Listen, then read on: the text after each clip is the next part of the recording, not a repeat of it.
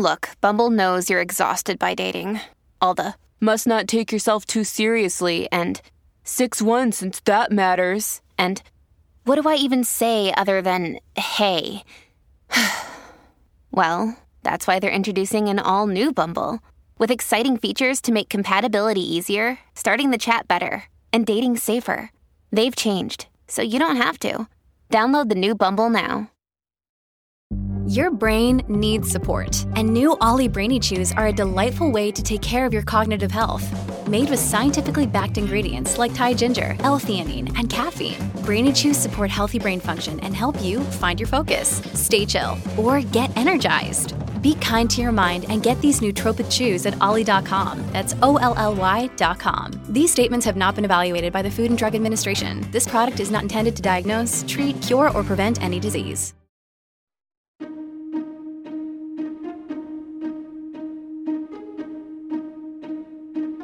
Hello, and welcome to the How To Academy podcast, the weekly show for and about people who think big. I'm Vas Christodoulou, one of the curators at How To Academy and the producer of this series. This week's guest is Glennon Doyle, founder of the NGO Together Rising, which has raised over $25 million for women, families, and children in crisis. She's the author of the bestsellers Love Warrior and Carry On Warrior, and she joined Hannah McInnes to tell us about her new book, Untamed. Hello, good evening everyone, or it's perhaps good afternoon or good morning, depending on where you're tuning in from across the world. I'm so delighted to welcome so many of you. I can see the numbers here on behalf of the How To Academy. And thanks to the wonders of technology, although I'm slightly wary always of saying that at the very start, that I'm delighted we're all able to come together in this way, even though it's slightly strange circumstances, and especially given there are so many books and ideas out there at the moment that need talking about, despite so many sadly cancelled events and live tours and lots of voices that need listening to, and not least Glennon's. So I'm thrilled to welcome you, Glennon, and to be in conversation with you to discuss the ideas in your most recent book, which I'm going to flash up in the screen, Untamed, Stop Pleasing and Start Living, which is already a New York Times bestseller and inspiration for our talk today. It's an intimate and deeply honest memoir and a call to women everywhere to stop thinking about what we should do and what we should be and how we should behave, and start thinking more about listening to our inner selves and acting more truly according to that. And I'm sure she doesn't need any introduction. She is, of course, the author of New York Times bestselling other books, Love Warrior and Carry On Warrior. And she's an activist and a speaker, a thought leader, and the president of an organization that I hope we're going to be talking about more a little bit later, Together Rising, which is a female-led non-profit organization that's raised over 25 million for people in need. But you haven't all tuned in to hear much from me. I know that I'm going to do as little talking as I possibly can and let you do the talking. We'll be in conversation for about 45 minutes, and then it'll be time for questions. And I'm sure there will be many, so we will try and get in as many as we possibly can. Glennon, thank you very, very much for joining us.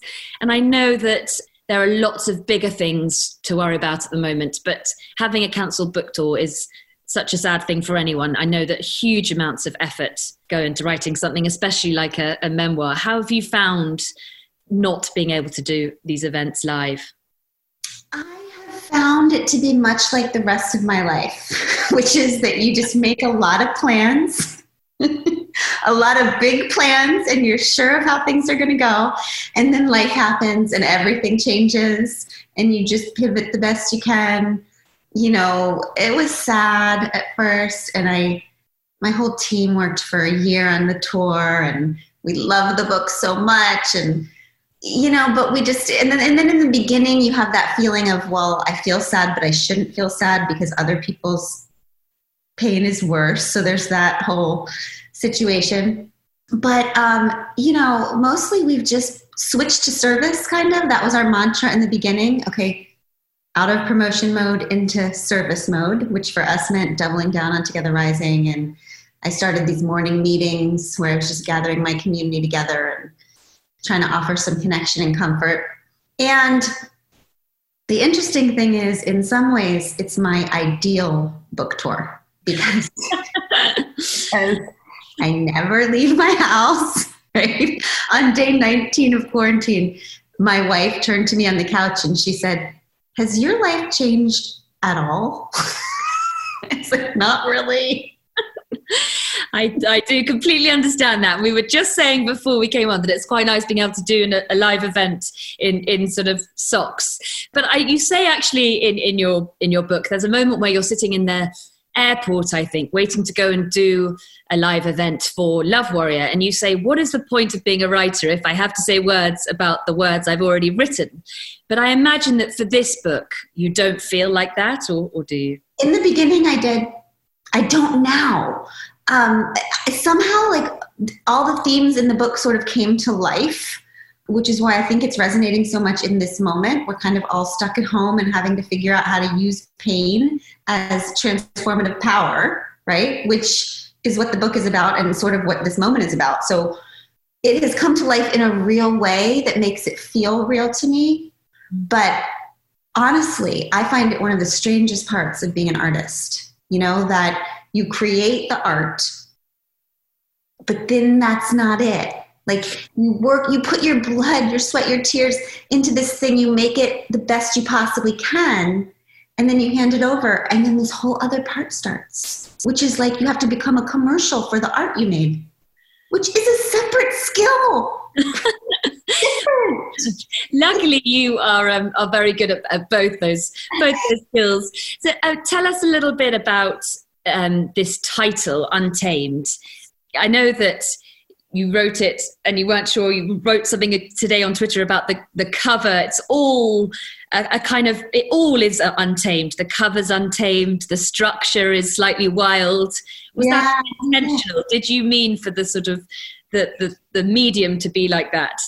I needed it all to be like that. I mean, I wrote this book twice, okay? I don't know if you know this, but so I wrote Untamed. I knew that I needed to write a book about returning to ourselves, about the concept that we are all born individual, we are all born with this wild true self, and then over time, we become conditioned, right? We become socially programmed. We have to assimilate into families and into schools and into communities and into religions and into all these places that in many ways require us to abandon our individuality to earn our belonging, right? Most of our communities are set up that way right now, where you can either have your individuality and be on your own, or you can have tribal thinking and earn safety of the tribe, but you can't have both.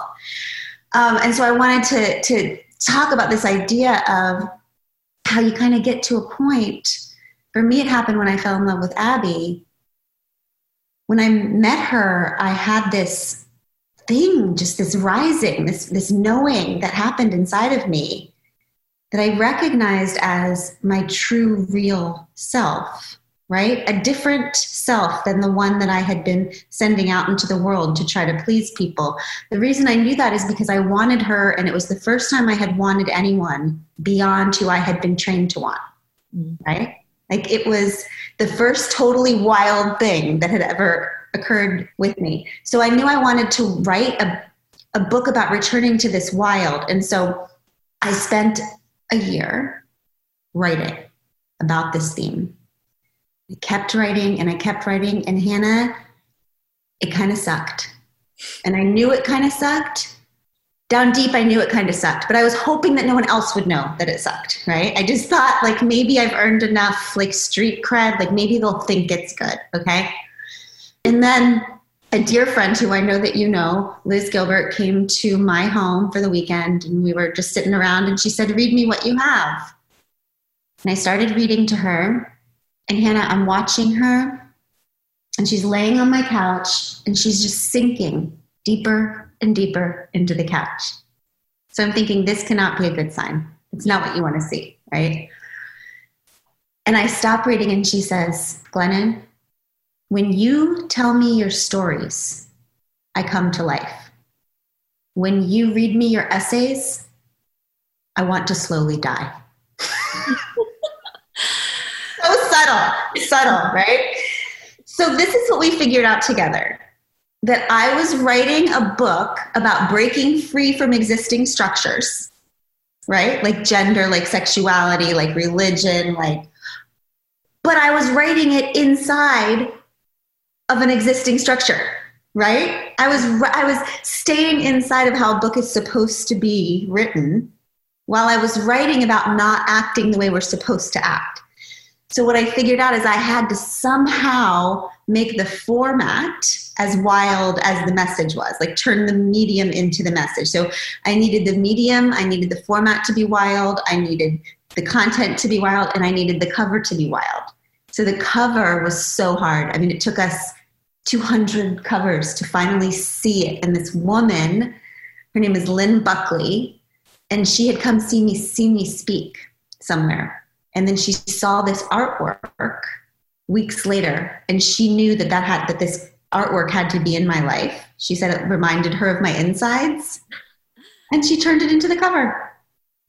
It's brilliant. And it is actually, you read it, you have to read it wild. You have to sort of race through it, like almost so like the animal that you talk about in your opening chapter, a cheetah. Perhaps you could tell us a little bit about the cheetah story. It ends the chapter with you saying, or in the middle you say, I was a goddamn cheetah. So how is that relevant to this tone and the theme of the whole book, that story? Okay, so at the time when I went to the safari park with my children and saw that cheetah run, which I'll tell you about in a minute, I was really trying to figure out, as a writer, we're always looking for metaphors to try to make visible the thing that is the invisible ideas inside of us, right? And, I was thinking back on the time when I was in a broken marriage with a good man, okay? And that is a very difficult place for a woman to be, because we're supposed to be grateful, when things are good enough. And our marriage was, in the aftermath of infidelity, and we were doing all of the things you're supposed to do to heal from that. He was working his ass off. I was working my ass off. We're waiting for forgiveness to fall on our heads from the sky, as a reward for all this hard work we were doing. And some days I was able to pull it off and smile and be grateful. But all the time I was just angry. I mean, I was angry on the inside while I was smiling on the outside, right? I just was like this low-level river of rage.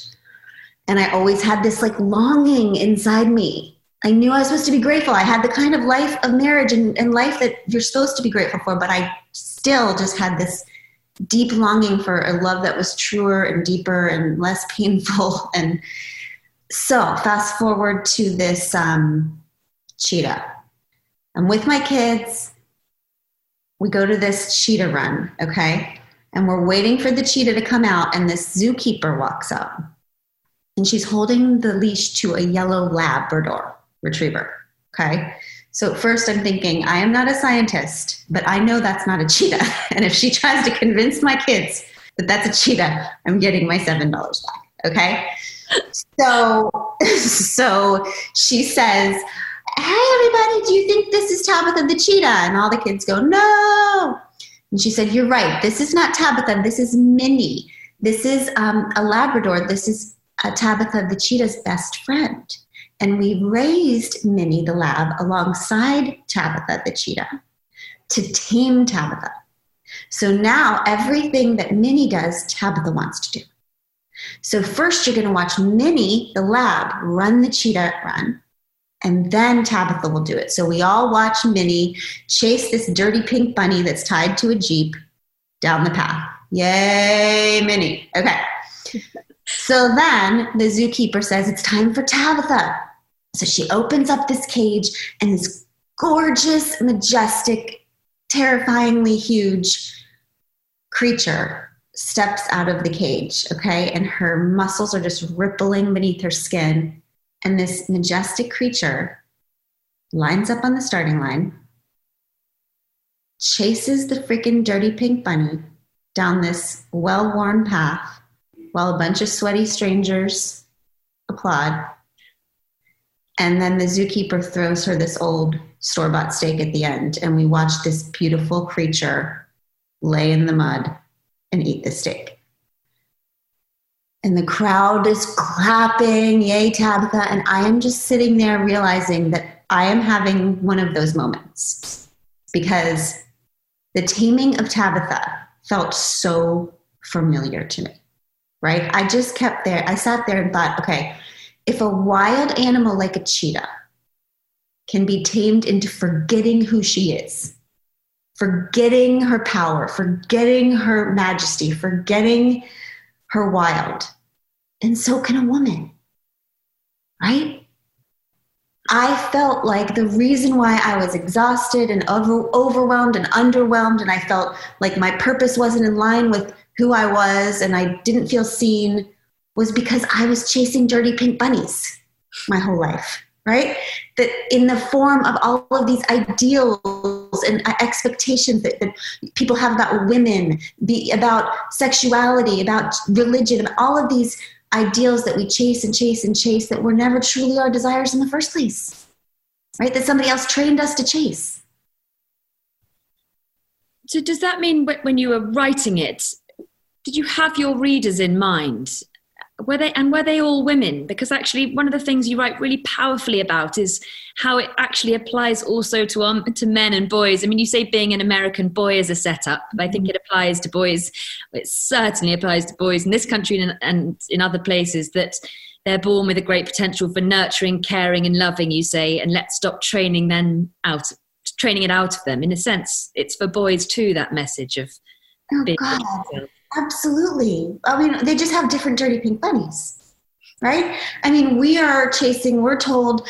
I was told, I should say, that to be a good girl, I needed to be quiet and smiling and accommodating and pleasing and small and pretty. And those things made me slowly die inside. And boys in our culture are taught that they have to be invulnerable and certain and unmerciful. And absolutely, little boys are tamed just as severely as little girls are. It's the same process of social conditioning and social programming. And it's the same process of detoxing whatever your particular family, your particular culture, your particular gender, your particular religion, your particular nation told you to chase, right? And the unlearning of all of that for sure relates to boys just as much as girls. And I'm freshly obsessed with untaming boys because what I figured out, Hannah, is like, trying to follow the rules of being a good girl while tragically being fully human made me very sick for a long time. So I became bulimic when I was 10 and started abandoning myself and hiding from myself and numbing inside of addiction till I was 25. And so I was bound and determined to not let that happen to my little girls. So I was ridiculous, Hannah. Like when I was pregnant with my girls, I would put like earphones on my stomach and play NPR, like badass women. Like they would cry and I would be like, yes, use your voice, be mad. Like somebody would call them bossy and I would say, yes, doesn't she have amazing leadership skills? Like I was rabid. Okay. And then one day I started figuring out, oh my God, I have a son too. I have not been doing these things with him. I have not been promising him day and night, you can be vulnerable and you can be merciful and you can be tender and you can cry and you can still be a boy. And truly, we can look at our world right now and note without exaggeration that most of our world-threatening problems are a direct result of toxic masculinity, right? Like if we do not teach boys how to communicate better, how to question, how to be curious, how to be empathetic. I think one of the best things we can do to heal our world, and by the way, also protect our girls, is to raise little boys who can experience their full humanity. Yeah, I absolutely. And, one of the things that you keep mentioning is being a good woman or a good boy.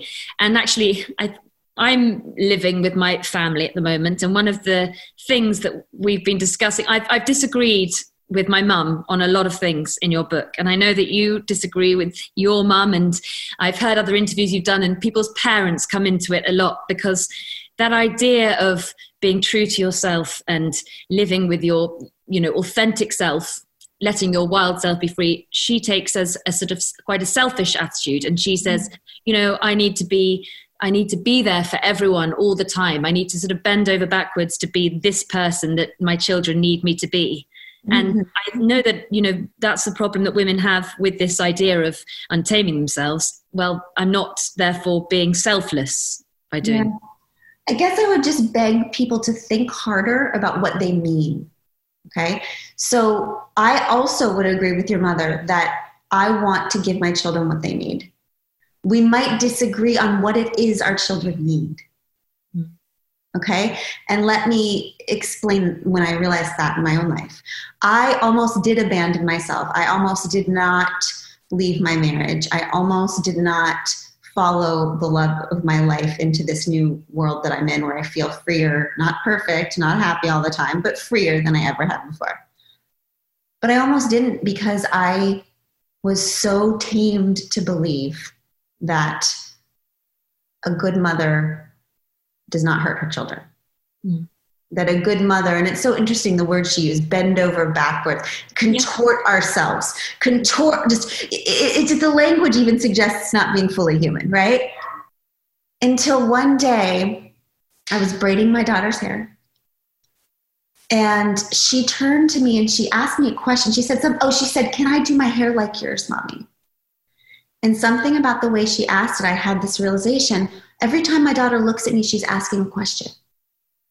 Mommy, how does a woman do her hair? Mommy, how does a woman love and be loved? Mommy, how does a woman live?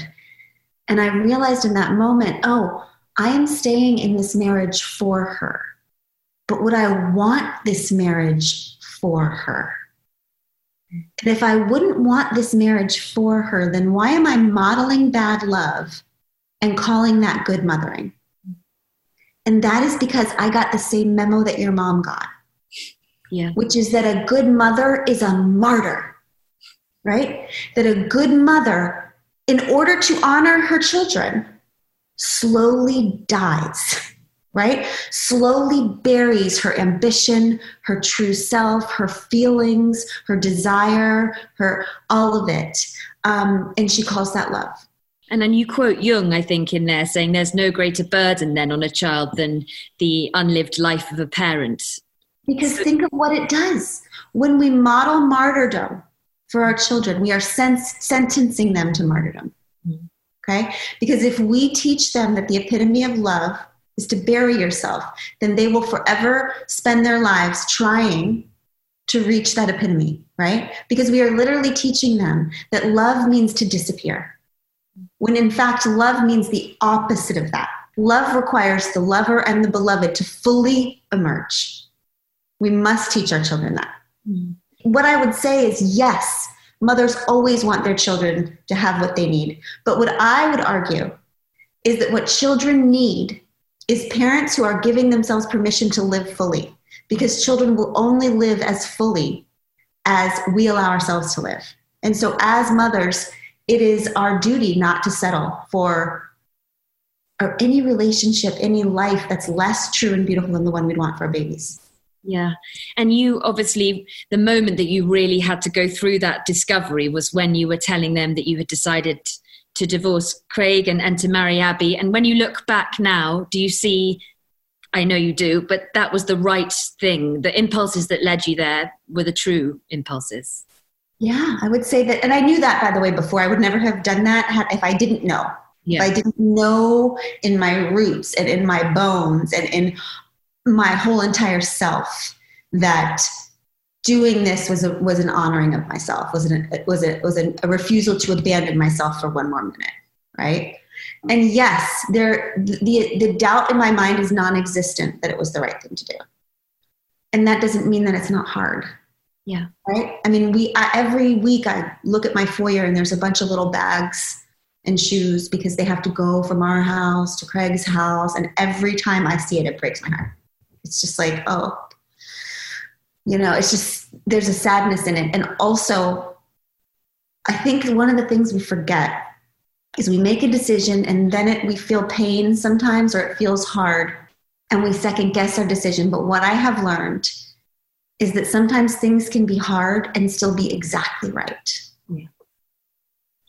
That is exactly what I wanted to talk about. And it's a huge theme in your book is pain, and how we should feel pain, live with pain, let pain sit with us. And it feels relevant to all of life, but it feels so relevant now, you know, when a lot of people, well, there's a lovely quote. I thought it was so brilliant. And I know it describes, well, me and lots of people, but we're like snow globes. We spend all of our time, energy, words, and money creating a flurry, trying not to know, make sure the snow doesn't settle so we never have to face the fiery truth inside us. And your message in the book that seems so relevant now is that those times where you just have to stop that flurry and sit with yourself are perhaps some of the most important times. I know that there's lots of tragedy at the moment, but do you think there's something to be said for this time where we all have more time to do that than perhaps ever before? I do.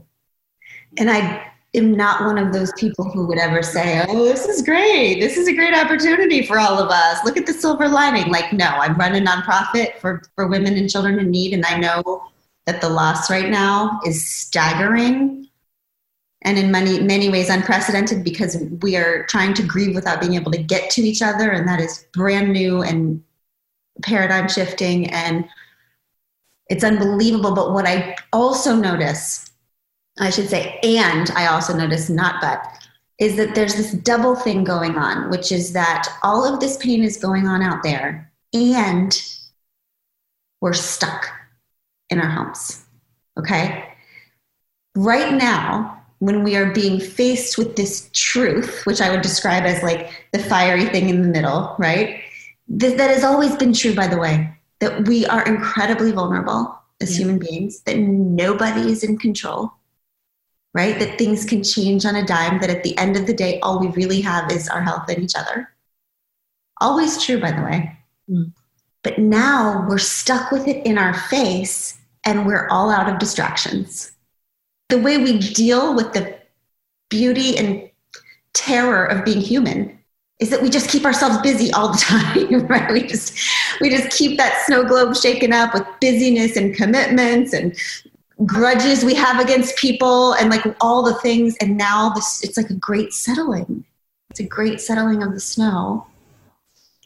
And what I know is that everything beautiful, everything good in my life, every true relationship that I have, my personality, my career, all of it stems from being able to sit with the snow globe when the snow is settled. Because that's what sobriety is, right? Sobriety is, everything comes from my sobriety for me. And sobriety in early recovery is just a forced settling of the snow globe with all your distractions gone. And in early sobriety, I went to one of my first recovery meetings, and I was in so much pain because I hadn't been sober for 15 years. So most of my formative life. Okay. And the thing about early sobriety, Hannah, is that by the time you get to early sobriety, you've generally made a mess of your entire life. You've ruined everyone's lives around you. So they all are desperate for you to get sober. And so they're promising sobriety to you like it's some kind of nirvana. So you're like, fine, I'll do it. I'll get sober. And then it sucks. It's terrible. Like all I did was think about, oh, that's right. This is why I got sober in the first place, or started drinking in the first place. So what I did is I went to my 5th sobriety recovery meeting, and I stood up and I said, okay, my name is Glennon and I feel awful. And I'm worried now that this awfulness means that my problem was not the drinking. My problem was beneath the drinking, that my problem is actually me. And that there is some kind of secret to life that everyone else knows that I am missing. Because it feels like it's so much harder for me to be human than other people make it look.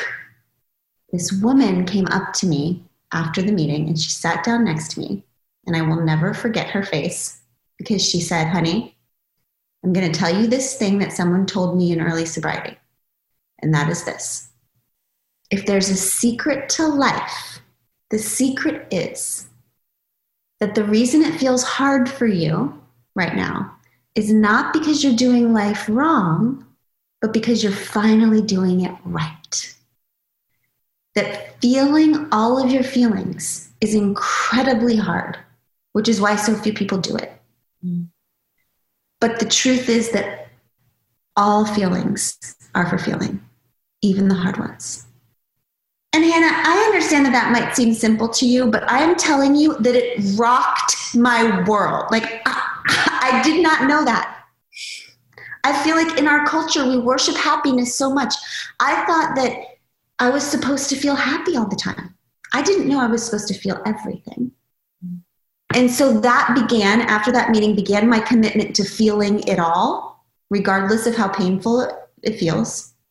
I thought back then that I could not feel all my feelings. This is what most people secretly believe, I think, which is why the settling is so terrifying, is because I think we secretly believe that if we allow ourselves to feel, we will fall into some kind of black hole from which we will never recover, right? And what I learned is that is not true, that you can actually survive all of it. You can survive deep grief. You can survive anger. You can survive memories. You can survive all of it.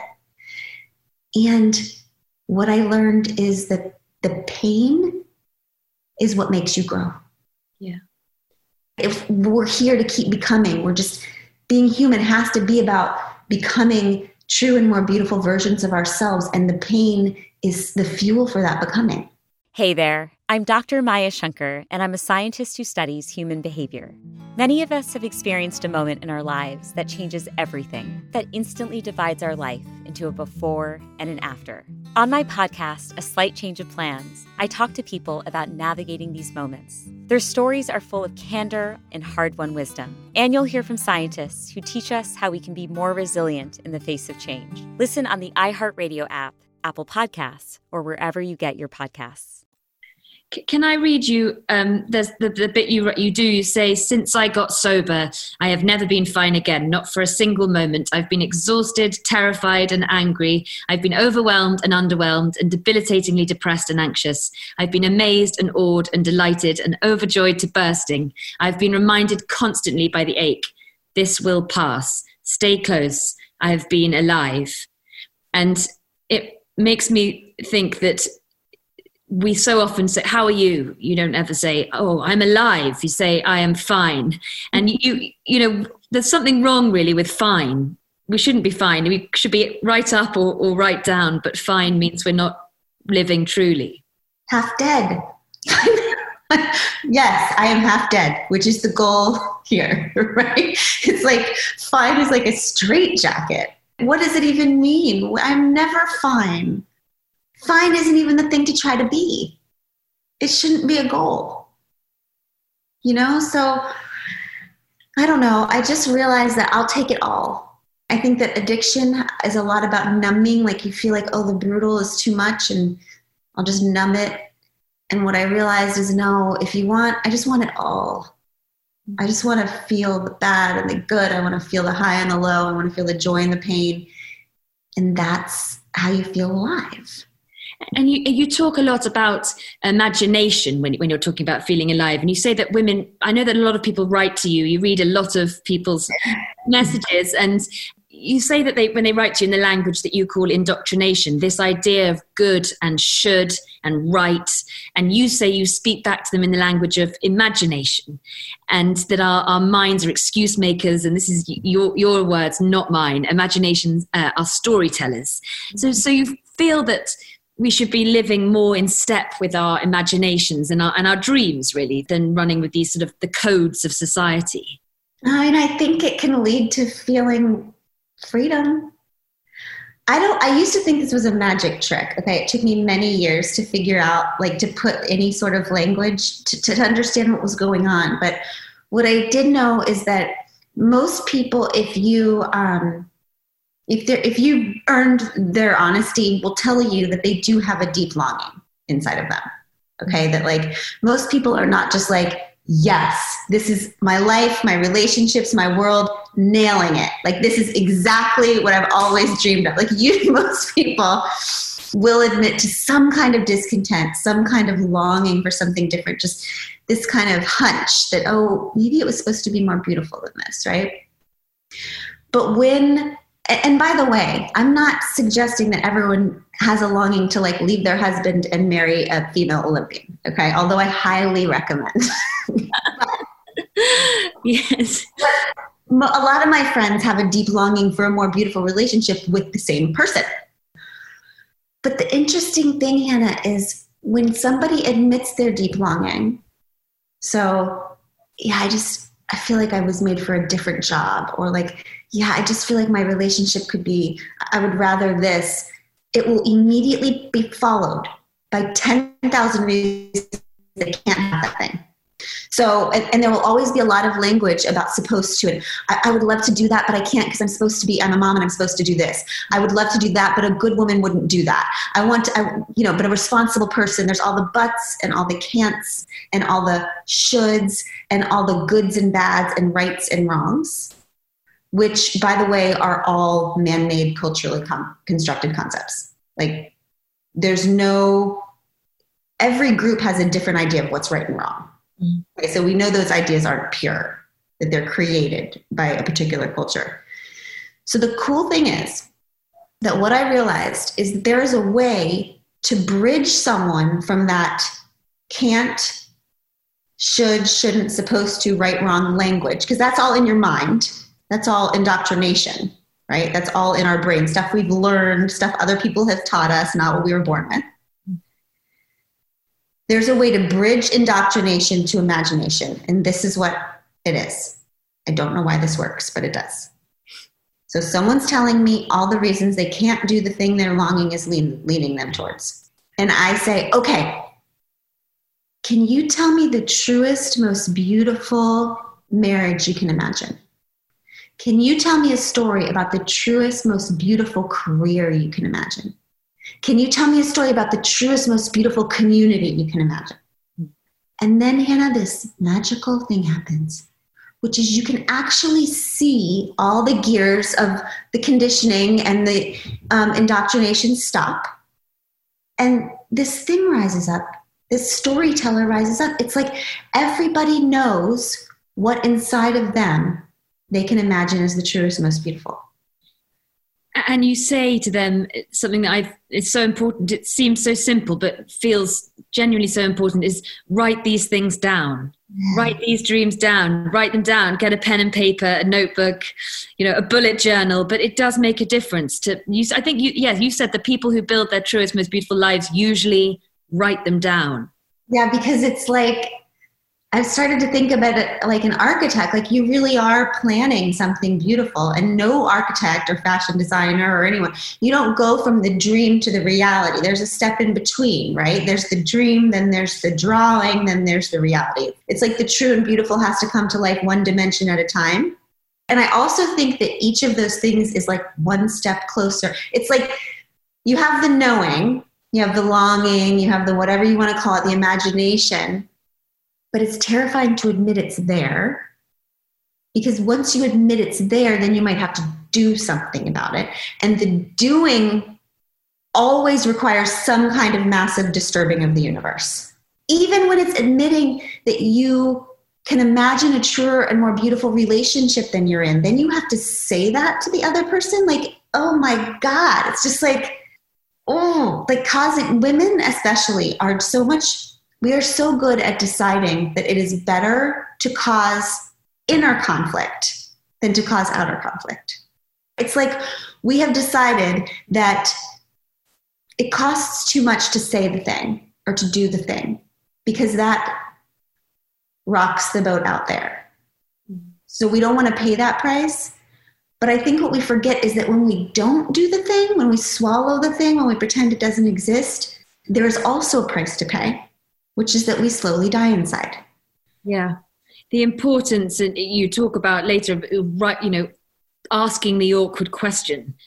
Always sort of essentially, the elephant in the room. It's so important that we bring these things up. But one of the other things, you mentioned that we're somehow conditioned to try and be, I think women in particular, perfectionists. You talked about Elizabeth Gilbert in the beginning, and actually we were very lucky to have an event with her a year or so ago, and she called perfectionism, I think she said it was fear dressed up in heels and a mink coat.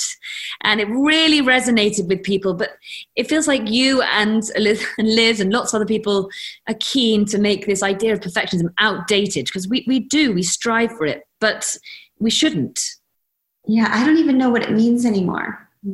Like, I really don't. I have a hard time even discussing the concept, because I have lost any belief in the idea of what that perfect is. I think perfect might just be a perpetual procrastination. Whatever the fear is that keeps us from showing up in the world. And I mean, maybe that's because I'm an artist, and I believe that art, in its deepest, truest self, has nothing to do with showing off and has everything to do with showing ourselves.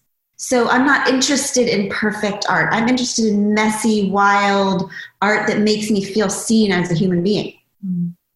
One of the sort of problems with perfectionism that you write about is perhaps a type of perfectionism, which is body image and sort of trying to please. And you said, that you still have those biases now kind of instilled in you. You have for decades, and that struggle to sort of love your body. And 50% of your thoughts are about that. You say, and I'm sure you speak for so many people. And I just wondered what your advice is to try and shake that, to try and to free yourself from those kind of constricting thoughts. Okay, well, you have asked the wrong person about that one. Let me start with that. Here's what I can tell you how I think about it, how I've started thinking about it. Yeah. I think that most of my issues, and maybe this is what I would call, what you're calling perfectionism, I would call control. So maybe that's the same thing. I tend to be a kind of fearful person. Okay. I don't know how to describe that other than I just feel like life is very precarious and anything could go wrong at any minute. And I love my people very deeply. And so I always thought that my job as a wife, as a mother, was to control my people to a bloody pulp and call that love, and call that leadership. And I have done that in all of my relationships my whole life. I married Abby, and this suddenly stopped working. She just, I don't know. First of all, she's uncontrollable. But also, you write about this wonderfully in the book, and I love it. I'm so glad you brought this up. Thank you. She just, also, something about two women being married to each other, we just like talk incessantly. We're always like in each other's business and like analyzing each other's emotions and brain. It's just like we never stop. And so one night I was doing the thing where I was kind of just manipulating, but I think she doesn't know what I'm doing. And she stopped me and she said, Glennon, I see what you're doing. And I need you to know that when you try to control me like that, it hurts my feelings so much because it makes me feel like you don't trust me and you don't respect me. And I trust you so much and I respect you so much and I really want you to trust me too. And the way she said it, and she's such a vulnerable, clear communicator, which makes it easier to understand. But what I realized is, oh, okay, I can either control Abby or I can love Abby, but I can't do both because it's one or the other, because love requires trust. Yeah. And you only control things that you don't trust. I am coming back to the body thing. So I'm exploring this idea of taking control out of love and just trusting Abby, because part of this coming untamed is like, okay, great. Now I fiercely trust my own knowing, my own imagination, my own emotions. That means I have to fully trust other people's too. But what I realized about my body, I have had body and food issues. Obviously, I told you I became bulimic when I was 10. I have spent my entire life trying to free myself from these messages that I learned so early that it is my job as a girl and a woman to stay small. That somehow I earn my worthiness by keeping my body very small. Now, I've somehow figured out how to untame those messages in terms of ambition. I no longer try to keep my ambition small. I no longer try to keep my emotions small. I no longer try to keep my voice small. But I can't seem to shake this freaking body thing. And it makes me so frustrated and so angry and embarrassed because I'm supposed to be this like feminist leader. It would be much more badass if I could stop being this way. And it's so infuriating because, yeah, like I told Abby, I would say that 50% of every thought that I have during the day is about food or body stuff, which infuriates me because I'm a smart, powerful woman, and the opportunity cost of those thoughts, when I think about the art I could make if I could have those thoughts back, the activism I could unleash if I could have, that's the price of being tamed. But I think, right? but you being so honest about it, it definitely still makes you a very good leader. There's your inspirational talk for the day. You need that honesty. And I have so many more questions, but I have to hand over to the very many questions I can see coming up. But can I just quickly, before I do, just talk to you about one very powerful chapter in your book? They all are, but islands. And we've spoken about you deciding to tell your children and make those decisions when you decided to marry Abby. But the thing that felt to me like almost the biggest moment, and you said it, for the first time in your life, you decided to trust yourself, even though that was moving away from what your parents, the direction of your parents. And, you know, you describe this idea of you and your family being on an island. Mm-hmm. Can you tell us a little bit about that metaphor? You do use a lot of wonderful metaphors. I think you said you had to take quite a few metaphors out, but thank goodness this one stayed in. Yeah, my poor children. They're like, Mom, it's just a water bottle. Mom, it's just a wall. Like everyone in my life is so over metaphors, and I will never stop. It's the only way I can understand anything. So I since I wrote that chapter, I think that you can think you're really untamed until you have to talk to your parents, right? Like, I know some of the fiercest activists. They are on podiums. They are speaking at marches. They are preaching equality and justice and freedom from the rooftops. And then they come home and cry because they don't feel free with their parents. There's something about the parent-child thing that whether or not your parents even in your life, whether or not your parents even alive still, it's just trying to separate from the idea that a good person lives to make their parents happy, or lives in line with their parents' values, or lives to get the approval of your parents. So I actually am very close with my mother. She's one of my best friends in the whole world. We're actually just incredibly codependent. Okay. We talk like 7 times a day. And the moment that I had to tell her that I was divorcing Craig and in love with Abby was harder than any of the other moments. Going public, seeing my name in takedown pieces all over the country, being excommunicated from religious denominations, like none of that was as hard as telling my mom. And she was very afraid. Okay, she was terrified of what the world would say. She was terrified of how the world would treat our children. She was terrified that this new family we were creating was just going to be rejected. And so because of that, every time I spoke to her, her fear would come through, just like the anxiety and all of her questions. And I found myself getting very defensive and justifying myself and explaining myself. And that is always a red flag that you're starting to abandon yourself, right? When you find yourself explaining and justifying, right? Because especially when you're a grown-ass woman who can do what she wants, right? If you're justifying, you're on your way to abandonment. Yeah. And I heard my mom say, okay, we're going to come visit you next week, your dad and I. And I said, no, you can't come. I said, Mom, you are afraid, and our children are not afraid. We taught them that love is love and that it's best to be yourself and let the world catch up. They don't carry the fear you carry, but if you bring it here, they will help you carry it because they love and trust you. So I have to tell you this very hard thing, which is that your fear is not our problem. you have a problem and you can't come to the island of our family until you're ready to walk over the drawbridge with nothing but love and celebration and acceptance.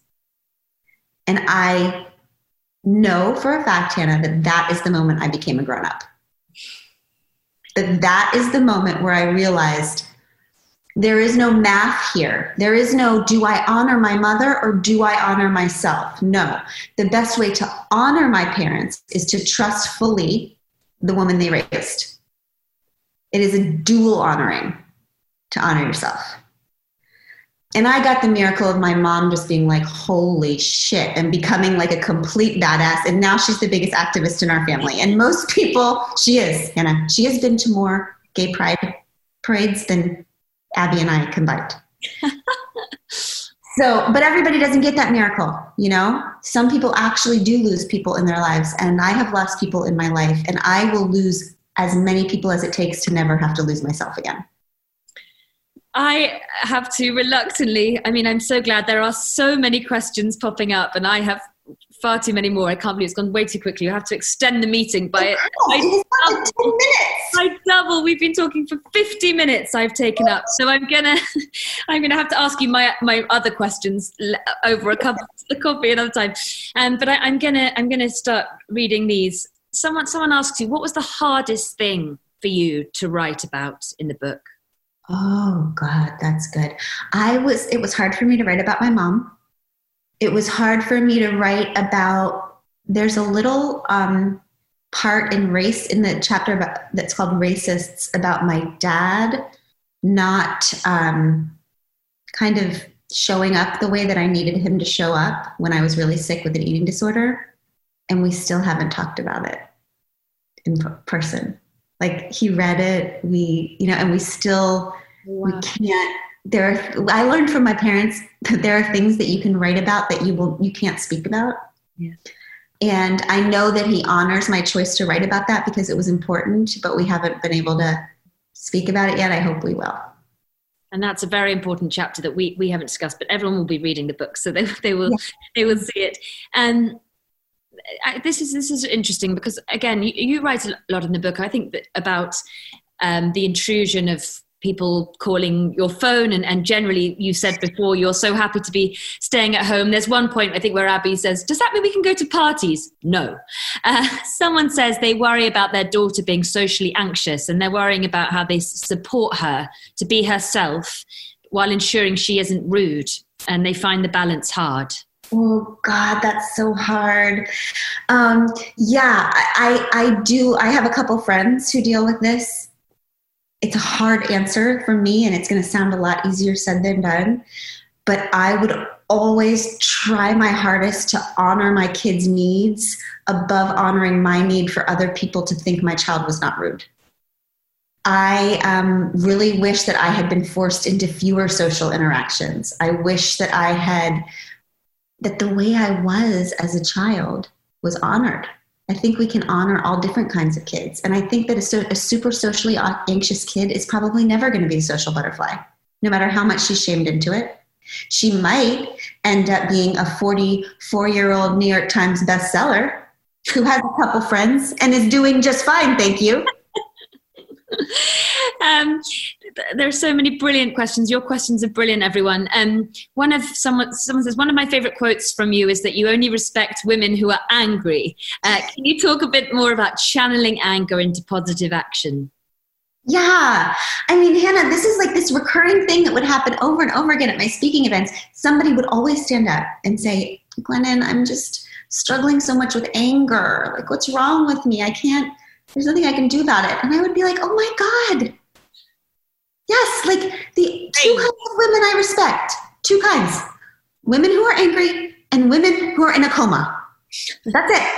And if you are in a coma, when you wake up, I'm going to send you some links and you are not going to believe the shit we have going on down here, right? And this is so obvious. Like, the reason we struggle with anger or we try to manage our anger is because we have been taught over and over again that we shouldn't feel angry. Okay? So the minute that a woman starts to feel angry, she assumes that there's something wrong with her instead of assuming that just means there's something wrong. out there, that there's something wrong in her relationship, in her home, in her community, in her nation, in her world, that she might be able to be a part of helping change. And that is because it is very important for power structures to make sure that every marginalized group feels ashamed of their anger, because angry people tend to demand change. So I feel quite angry a lot of the time. And I have decided to consider that my signal that there's something that needs to get done. I love angry women. Some of the biggest nothing has ever gotten done for good in this earth that didn't start with a bunch of pissed off women. We have to start respecting it and channeling it. And I don't mean the kind of anger that sits inside of you and makes you snark and be bitter and slowly die. I mean the kind of anger that brings you to life, brings you to your purpose, and brings you to your people. And there's a few people who are interested in your writing process and where you write, how you approach that process of writing. Do you write in the room that you're sitting in now? Okay, so I'll tell you, I'm going to try to bring you over here. All right, so I wrote my first 2 books in a closet. Okay, I'm not like being metaphorical, like an actual closet, because I was in a very tiny house and the children just had taken over the whole thing, and the only quiet place in the whole home was my closet. So I was so excited Abby and I bought a bigger house together. That was my old house with my ex-husband. Bought a bigger house together, and I got an office. And that is what I'm in right now. And I was so excited, and guess what? I couldn't write a word in this damn office. I don't know why. I think there's too many distractions. I started writing in a closet again. And that's it. And my writing process is that I can only write in the mornings. I don't know anything after 11 a.m. And I don't ever concentrate on word count or anything like that. I think a piece of art has to be exactly the amount of words it's supposed to be, and not an extra word and not a word less. So I never worry about that. And I let it come and go. Since the quarantine happened, so for the last 2 months, I haven't written a word. And I feel no panic about that. I think there are times for becoming and times for writing about it. And I always say I will never write in a book until I become a new woman. There's a lot of life and change that has to come before you're ready to enter that sacred contract with a reader that's like, okay, I have a new thing that is about new things, not old things, right? Okay, I'm worried. I hope we won't get cut. I'm going to quickly do this very last one. You can hopefully answer quite quickly, because I think it's very important. I'm a woman used to speaking my mind, which drives people to keep telling me I'm too controversial, and I don't need to create controversy all the time. So people are really not used to, people who show their opinions. It's so interesting. Today in London, one of our MPs said something, and they were told to watch their tone, which there's a certain tone that women perhaps are meant to have. If only we could crack that code of what that perfect tone is that we are supposed to use to say things so people will hear us. It's almost as if there's no perfect tone, and tone policing is just a way to keep us absolutely silent. Yeah, I'm so sorry to have to wrap it up, because I know how these things work, and I don't want to suddenly it to all go black before I've thanked you enough. And also to say that if people want, there'll be a replay video sent to everyone who within 24 hours, and a link to a lovely independent bookshop, Primrose Hill Books, where they can buy your brilliant book. But thank you so much for joining us. It's been really wonderful hearing from you. I don't want to. Yeah, I had so much fun. I seriously feel like this entire interview was 5 minutes. An hour. So great. Thank you very, very much indeed. Thank you, everyone. Bye, everybody. Thank you. This week's show starred Glennon Doyle and was presented by Hannah McInnes. It was produced by me, Vas Christodoulou, and edited by John Doughty. Head to our website, howtoacademy.com, for more inspirational talks and conversations, including a summer programme of free live streams with some of the world's leading authors and thinkers, and the archives for this very series. I'm Vas Christodoulou. Thanks for listening.